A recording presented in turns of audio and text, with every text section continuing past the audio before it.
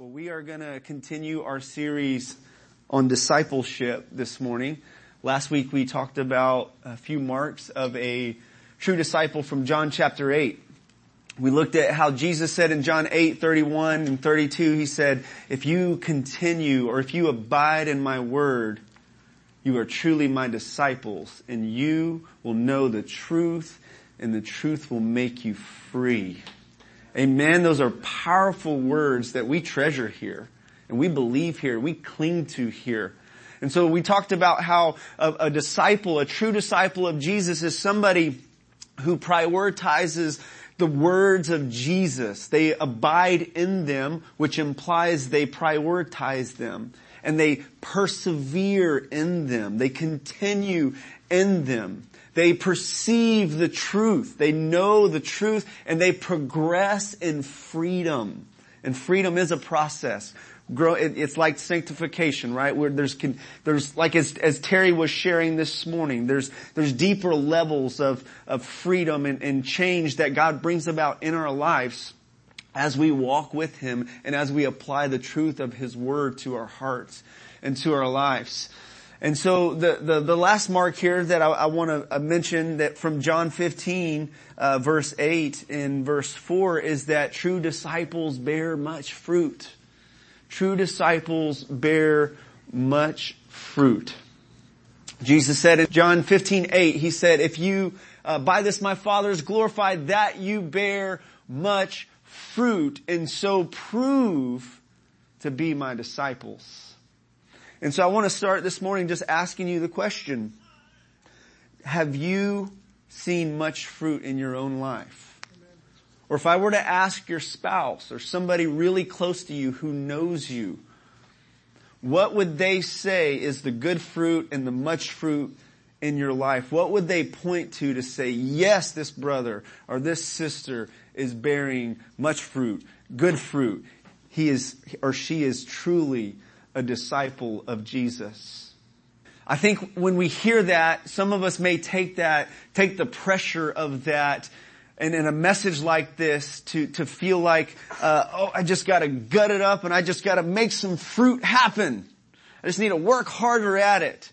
And so we're gonna look at, first of all, what this fruit looks like, this much fruit, and then how that fruit comes about, how that fruit is produced and born through our lives. Because we can't do it independently of Jesus. We need Him just as much as the very first moment we put our trust in Him and expressed our need for Him, for His salvation, His deliverance, His freedom, His forgiveness, His cleansing. We need Him. Amen? And so let's open up John chapter 15, 1 through 8. And go ahead and turn there in your Bibles. If you don't have it, I will have it on the screen. Father, thank you so much for your word. Your word that is truth. Your word that imparts life and grace. And I pray that your word would effectively work in us and take root in us and be at home in our hearts, in our lives. That we would create space this morning to hear what you have to say to us, your sheep. May we hear your voice. May we follow you. And I pray that every one of your people would be encouraged this morning. In Jesus' name, amen. All right, John chapter 15, verse 1. Jesus says, I am the true vine, and my Father is the vine dresser. Every branch in me that does not bear fruit, He takes away. And every branch that does bear fruit, He prunes, that it may bear more fruit. Already you are clean because of the word that I have spoken to you. Abide in me, and I in you. As the branch cannot bear fruit by itself unless it abides in the vine, neither can you unless you abide in me. I am the vine. You are the branches. Whoever abides in me and I in him, he it is that bears much fruit. For apart from me, you can do nothing. If anyone does not abide in me, he is thrown away like a branch and withers, and the branches are gathered and thrown into the fire and burned. If you abide in me, and my words abide in you, ask whatever you wish, and it will be done for you. By this my Father is glorified, that you bear much fruit, so prove to be my disciples. And all God's people said, Amen. So this is one of the last of the 7 I am statements in John's gospel. Jesus reveals his identity in John's gospel with statements like this: I am the bread of life. I am the light of the world. I am the good shepherd. I am the resurrection and the life. I am the way and the truth and the life. I am the true vine. And so Jesus wants us to know who he is. He reveals himself in this text here. And in the Old Testament, this idea of the vine was applied to Israel in Isaiah chapter 5. And in a few other places, Israel's described as a vine or a vineyard. And Israel, in many ways, failed to produce the fruit that God had called him to produce. And Jesus says, I'm that true vine. And you guys, my disciples, are the branches. The Father, verse 2, is the vine dresser, the gardener. And then the fruitless branches are those, I believe, who are false Christians, pseudo-Christians, professors of Christ, who seem to have a connection with Jesus, but don't continue with him. Okay? So here's the big idea of where we're going this morning, and it's this, that Jesus is the source of our life, or the source of life. So our connection to him is vital to produce any good fruit. Our connection to Jesus is vital to produce any good fruit. So we got 4 different characters in this: the true vine, Jesus, the vine dresser, the fruitless branches, the fruitful branches. The first thing I want to point out too is that true disciples have a personal relationship with Jesus. John mentions statements in his gospel, and in 1 John, he mentions statements about knowing him. John 17:3, this is eternal life, that they may know you, the one true God, and his Son, in Jesus Christ whom he sent. John is very big on this intimate relationship between the Father and the Son, and between God, the Father, and Jesus with his people. In verse 4, Jesus says, abide in me and I in you. Abide in me and I in you. This speaks of the relationship. This is a metaphor to describe the relationship between Jesus and his disciples. He's the vine, we're the branches.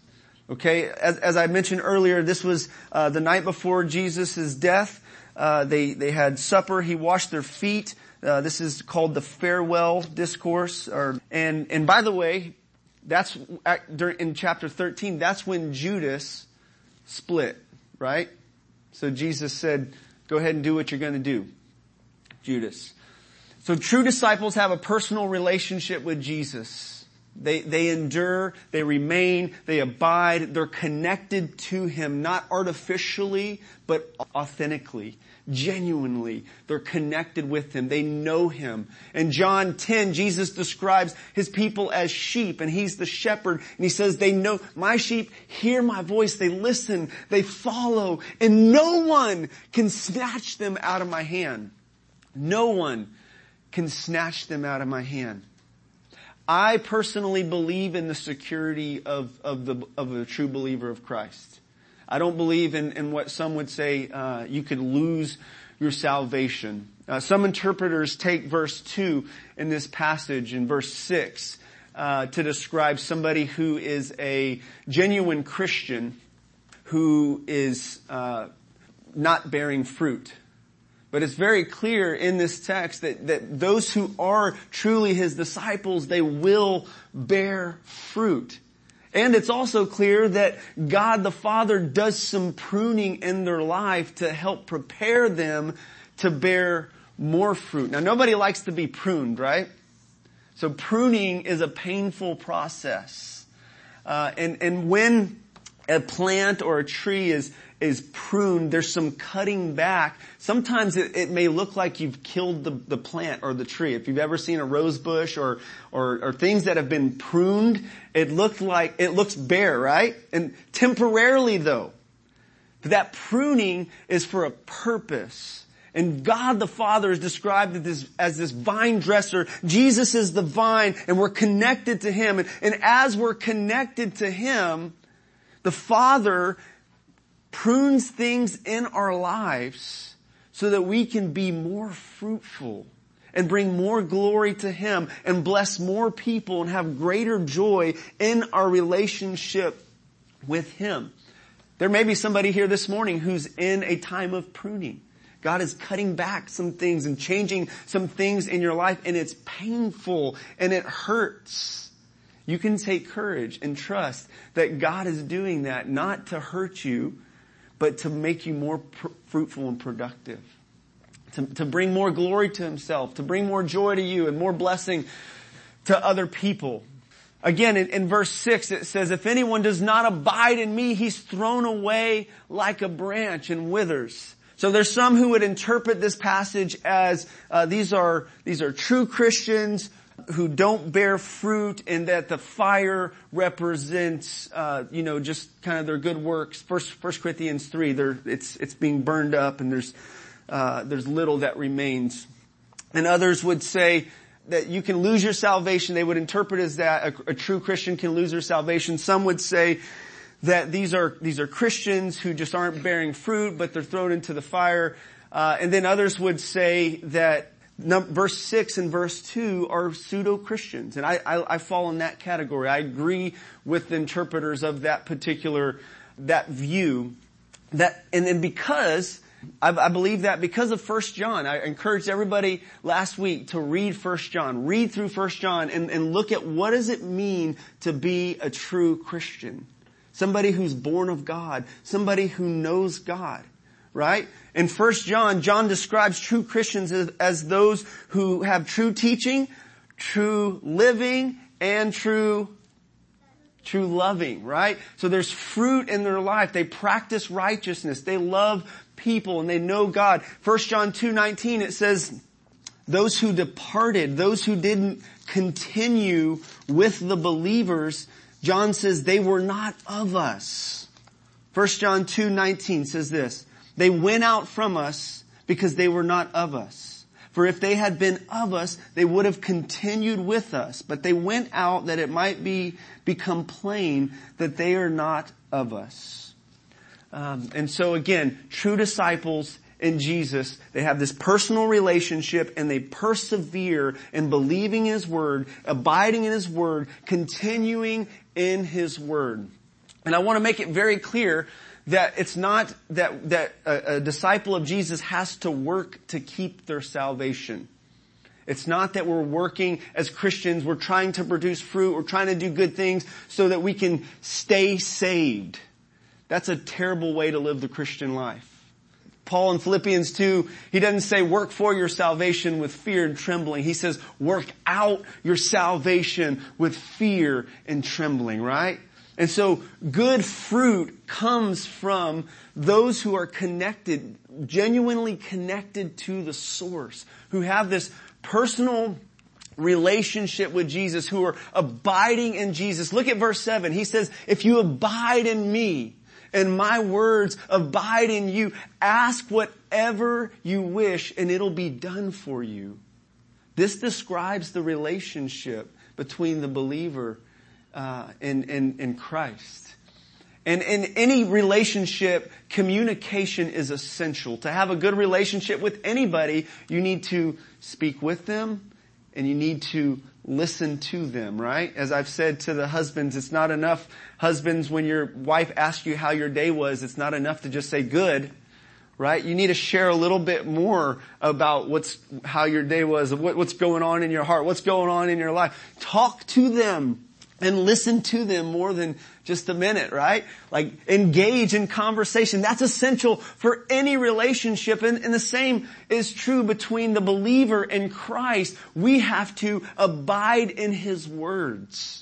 So, and that's why we have the scriptures that help us do that. That's why we encourage everybody to daily spend time, quiet time in the Word of God, so that the Word of God will be priority in your life, so that you can renew your mind, so that you can hear God's words of truth over you, so you don't believe lies and fall in the bondage that the enemy wants you to walk in. We have to prioritize His words, and then as we prioritize His words and we meditate on His words, we read His words, we reflect on His words, and they take root in us. They have a place in our hearts. Then we respond in prayer.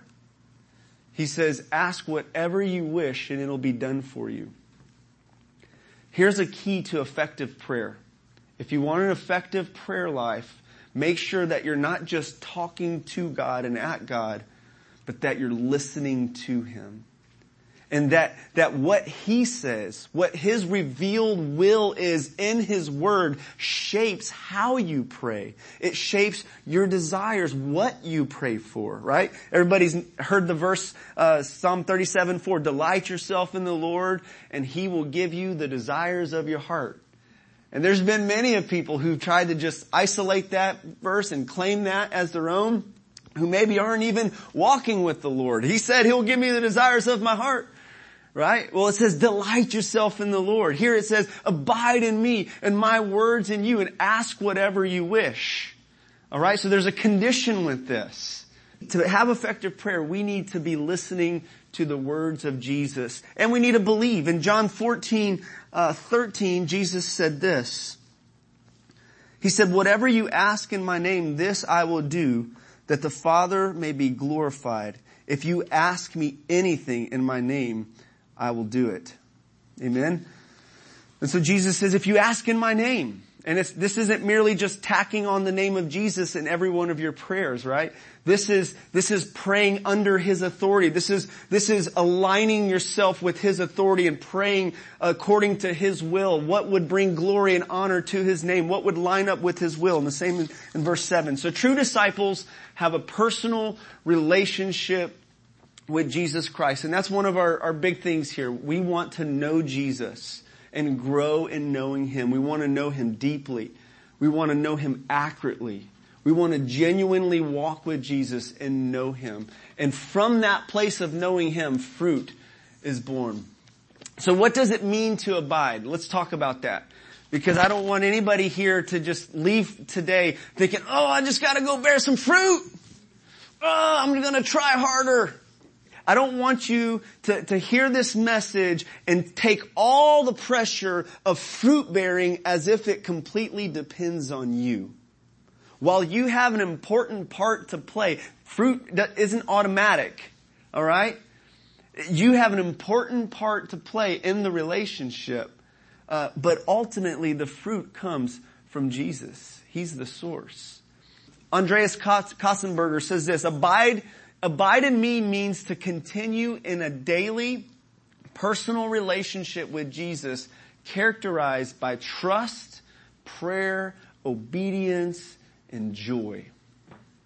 To remain in Christ, Merrill Tenney says, to remain in Christ and to allow His words to remain in oneself means a conscious acceptance of the authority of His word and a constant contact with Him in prayer. Abide in me. Continue. Remain. Okay? And while we should spend time with Him in the morning and start our days off with connection with Him, acknowledging our need for Him, abiding in Him is something that we can do throughout the entire day. We can talk with Him. We can listen to Him. We can reflect on His Word. We can meditate on His Word. We can pray little short prayers like, God, help me. God, I need you. Fill me with strength. Fill me with love. Help me to forgive that person. God, give me wisdom here with this decision. God, what do I do? Lord, deliver me. We can say these short prayers throughout the day and communicate with God and listen to God and hear what He has to say to us. And we can walk in this personal, intimate relationship with God. You know, it's been said that Christianity isn't about a religion. It's about a relationship. And it really is about relationship. It's about knowing God and being loved by God and loving other people, right? Jesus said these are the two greatest commandments that sum up the Scripture. Love the Lord your God with all your heart, your soul, your mind, and strength. Love your neighbor as yourself. It's a relationship. And that's what we see here in this passage. We see this beautiful relationship between the disciples, the true disciples of Jesus Christ and with Jesus, the disciples with Jesus. So in verse 5, Jesus says this. He says, I'm the vine, you are the branches. Whoever abides in me and I in him, he it is that bears much fruit. For apart from me, you can do nothing. Do you guys really believe this? Do we really believe that apart from Jesus, we can do nothing? Some of us may act or live like we can do a lot of things apart from Jesus, right? Because we don't acknowledge Him as much as we ought to, right? Now, I would say this, that I don't think what Jesus is saying here is that you can't be busy and you can't do any activity. I think what He's referring to when He says you can't do anything is referring to anything of eternal value. You can't bear fruit. You can't do anything without this connection.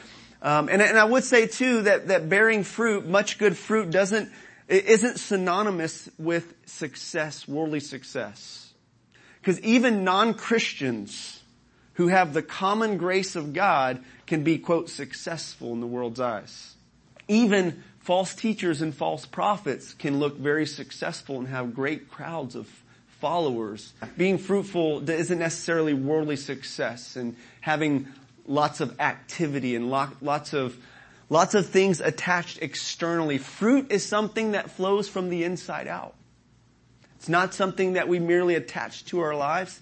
It's something from the inside out. I heard a story about two young brothers who were mischievous, and they would sneak out at nighttime. They would go get into trouble, young guys, and they would use their tree in their yard next to their window on the second floor, and they would climb out down through this tree and go get into trouble and do things that they shouldn't do.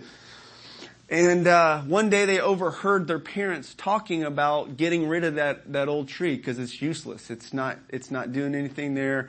And they were talking about getting rid of it. They didn't want it to fall in the house, at some point in a storm. And so the boys were like, no, that's our escape route. We need that to do what we're, to have fun at nighttime when we go sneak out.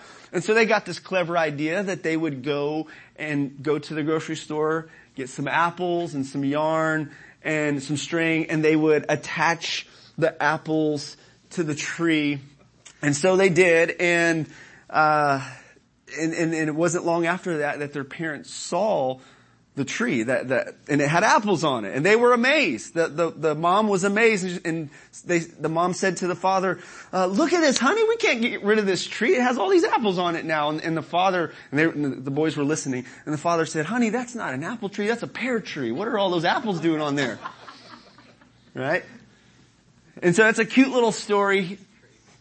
And in sharing it, I want to communicate this, is that fruit isn't just what we attach to our lives on the outside. It's something that flows from the inside, from our authentic, real, genuine relationship with Jesus Christ, because we know Him. We have the life of God, divine life living inside of us because we're connected to Him. Just like the branches, they have sap that comes from the vine. And the sap gives nourishment and it produces life and it comes out through the branch, through that connection. If you don't have that connection, you don't have any life in you. Recently my 6-year-old son, Carson, we were talking about what a Christian is, and he asked me and Kendall, "Am I a Christian?" And we weren't gung ho to say, "Yeah, you're a Christian. Yeah, you're in a Christian family, right?" We didn't say that. Because we don't want our son to think just because he's in a Christian family, that automatically makes him a Christian. Because it doesn't. Christian is somebody who really knows Jesus and has an authentic relationship with Jesus personally, not riding mom and dad's coattails on their way to heaven, because you can't do it. Right? And so we were trying to explain, so we didn't say, yeah, you're a Christian, so we're trying to explain to him what a Christian is. And so we went into that, and when he realized that we weren't affirming, yeah, you're a Christian, son, he was like, oh man, I've been passing out all those tracts, all those cards. He was like, so in his mind, it was so revealing. In his mind, my son thought a Christian is somebody who reaches out and witnesses to others. And while I would say, yeah, that's what a Christian does. A Christian has more than just that external activity. A Christian has genuine connection with Jesus, and that fruit comes from the inside out. It's not just superficially attached to the branches, right? A Christian bears fruit. So let's talk about what is that fruit? What does that look like? In verse 8, let's try to unpack that some. By this, my Father is glorified that you bear much fruit, and so prove to be my disciples. So if you don't bear fruit, let's just look at the implication here. If you don't bear much fruit, are you going to prove to be Jesus' disciples? No, Jesus is implying here, if you truly are my disciples, true disciples, you're going to bear fruit because you have divine life living within you and you're genuinely connected to me. And by this the Father is glorified. Christian, you are destined for fruitfulness. Don't settle for a fruitless life. God has destined you for fruitfulness. John 15:16, he says, you did not choose me, but I chose you that you should go and bear fruit and that your fruit should remain. Ephesians 2:10 says, we are his workmanship created in Christ Jesus for good works, which God has prepared beforehand that we should walk in. He's destined you and I to be fruitful. Even so, from the very beginning, God created humanity, Genesis 1, and what did he tell humanity? What did he commission them with? Why did he design them? What's one of the reasons he designed them? To be fruitful. He says, be fruitful and multiply. Fill the earth and subdue it, right? And so Jesus restores this purpose of humanity that is distorted and lost through sin. He makes his people fruitful. So what does that fruit look like? Let's talk a little bit about that. The first thing I would say is that fruit, a huge primary thing that I would emphasize is the character of Christ in us, the reflection of Jesus in us, the fruit of the Holy Spirit. Galatians 5:22. If you know it, quote it with me. Those who are led by the Spirit, but the fruit of the Spirit is love, joy, peace, patience, kindness, goodness, faithfulness, gentleness, and self-control. That is the fruit of the Spirit that should come forth from every one of our lives because we're connected to Jesus. We're following Jesus. 1 John makes it very clear. If we don't have any love at all, we do not know God. If we don't practice righteousness, we're not of God. Now, I would say this too: when a baby's newborn, or when a plant is new and fresh, you don't see fruit right away, right? I mean, fruit takes some time. So sometimes it takes some time for us to see that fruit to come forth. I mean, the thief on the cross next to Jesus, who Jesus says, today you're going to be with me in paradise. He gets converted on his deathbed, if you will, and he didn't have any time to produce a bunch of fruit, right? But yet he got saved because he put his trust in Jesus in those last moments of his life. But over time, the character of a true follower of Jesus should reflect Jesus more and more. That's why they're called Christians. That's why we're called Christians, because we look like Christ, like little Christ. Like we walk around and we reflect Him. We sound like Him. We love like Him. We serve like Him. We do the things that Jesus did, right? So our character, our conduct, good deeds. Colossians 1:10 says, it talks about being fruitful in every good work. Being fruitful in every good work. Jesus Himself, He went about doing good. He went about doing good. Helping people, healing people, delivering people. And so, again, I would want to emphasize that we're not saved by our good deeds. Don't mix this up. But somebody who is truly saved and a true disciple and a true follower of Jesus should have good deeds surrounding them. They should grow in this. And Titus makes it very clear that we should have that. Those who profess that, there are people who profess to know God, but in their actions, in their deeds, they deny Him.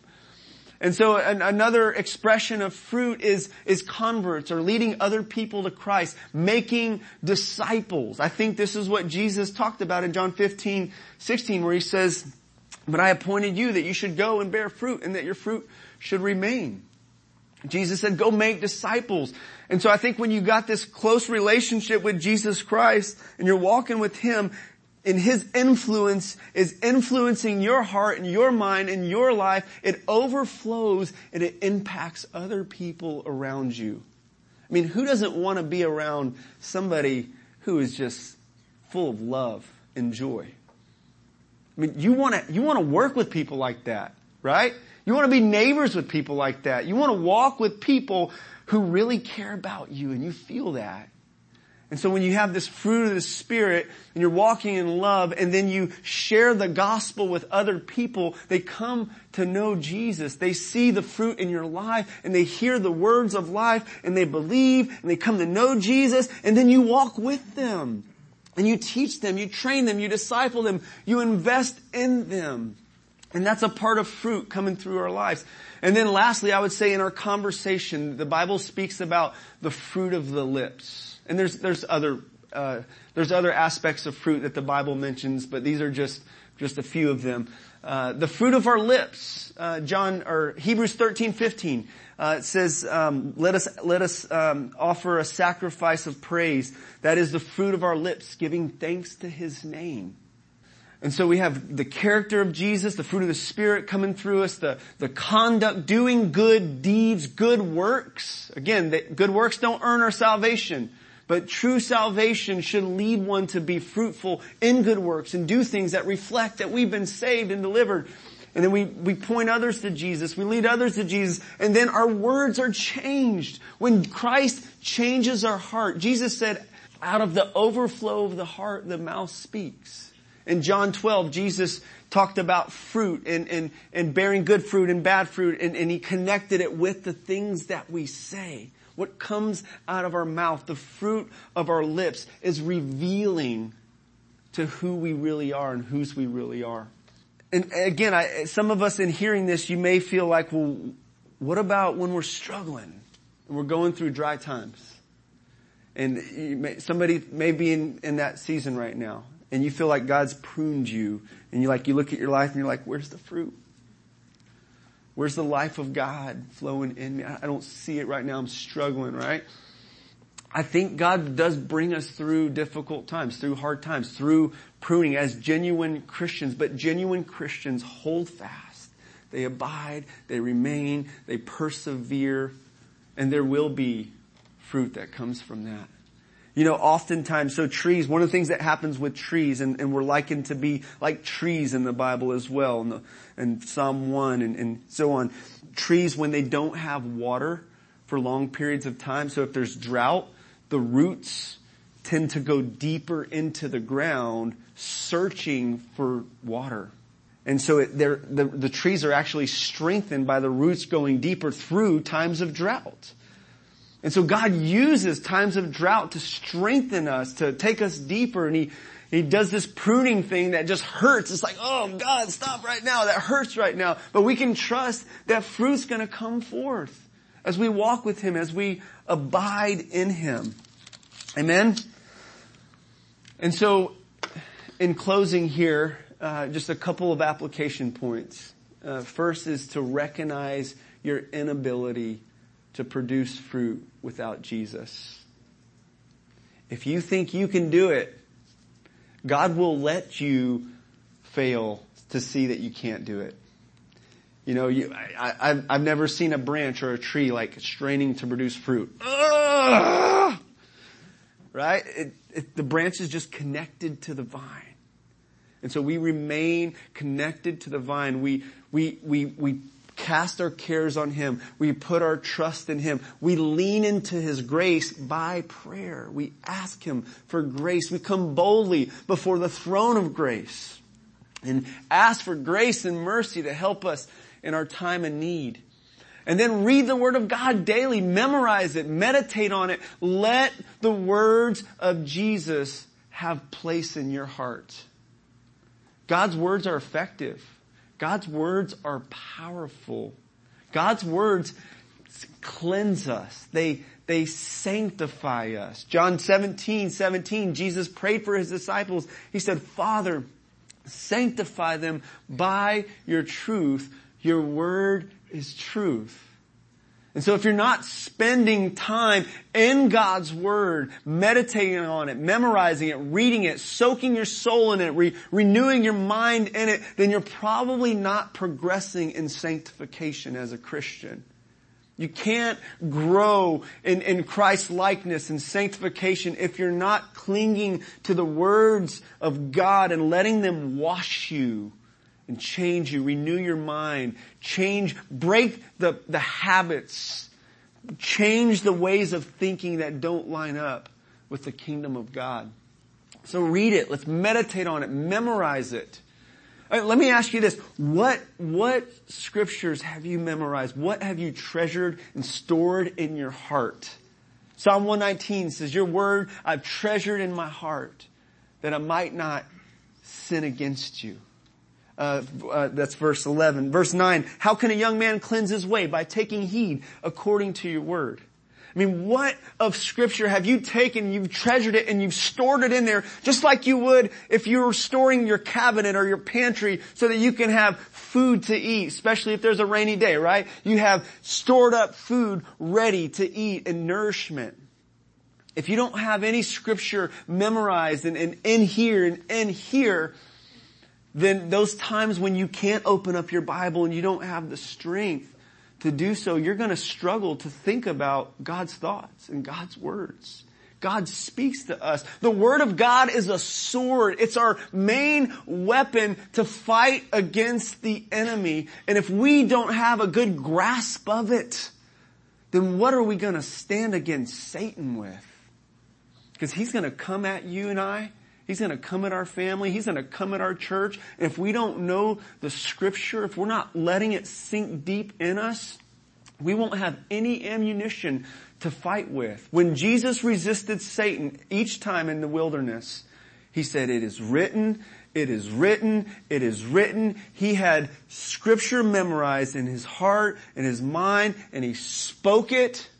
And he stood against the enemy with it. And if Jesus did that to resist Satan, then you and I have to do the same thing. We got to cling to these words and stand on these words and fight with these words and cast down every high thing that exalts itself against the knowledge of God, taking every thought captive. We need the Word of God for that. We need to abide in it. What scriptures have you memorized?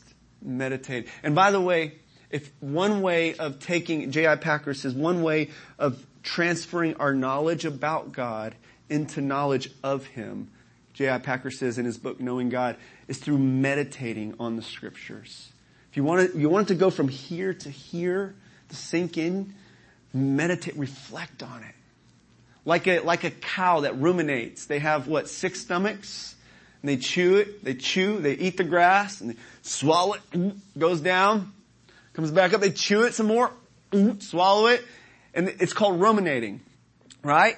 So ruminate on the Word of God, chew on it, feed on it, meditate on it, speak it to yourself, memorize it, get it here. Get it here. Let it become a part of you. That's where the fruit will come from. That's where the life will come from. I mean, what are you going to say when you're in a ministry situation, a hard ministry situation, and somebody needs some advice from you?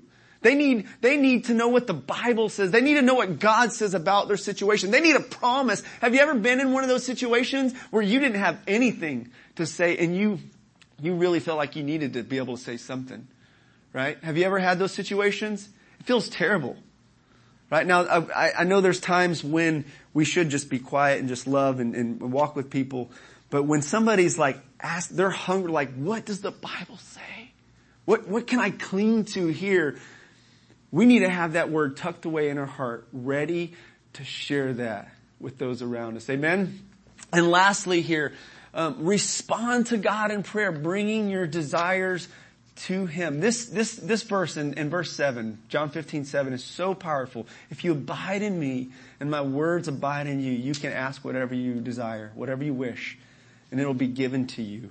I have prayed that many times, and God has answered my prayers.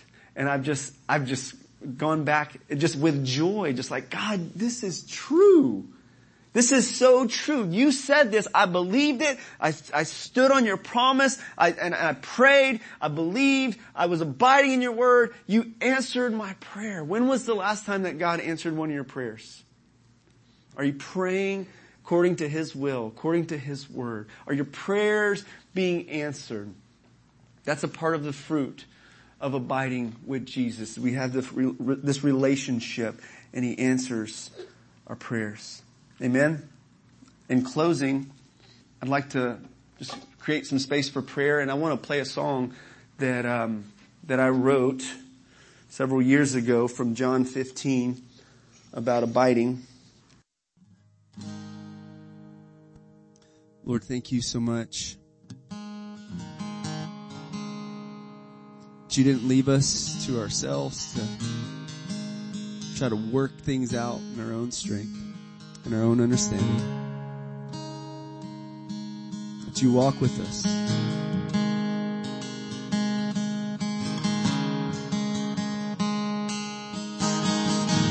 You are the source of my life. My every breath comes from you. You are the vine, I am the branch. As we're connected, I'll bear much fruit. I will abide you in your word. I will abide in your love. I will abide you in your word. I will abide in your love. You are the source of my life. My every breath comes from you. You are the vine, I am the branch. As we're connected, I'll bear much fruit. I will abide you in your word. I will abide in your love. I will abide you in your word. I will abide in your love. I can't do anything without you. All of my labor is vain. But by your Spirit I'll abide in you and bear fruit for the glory of your name.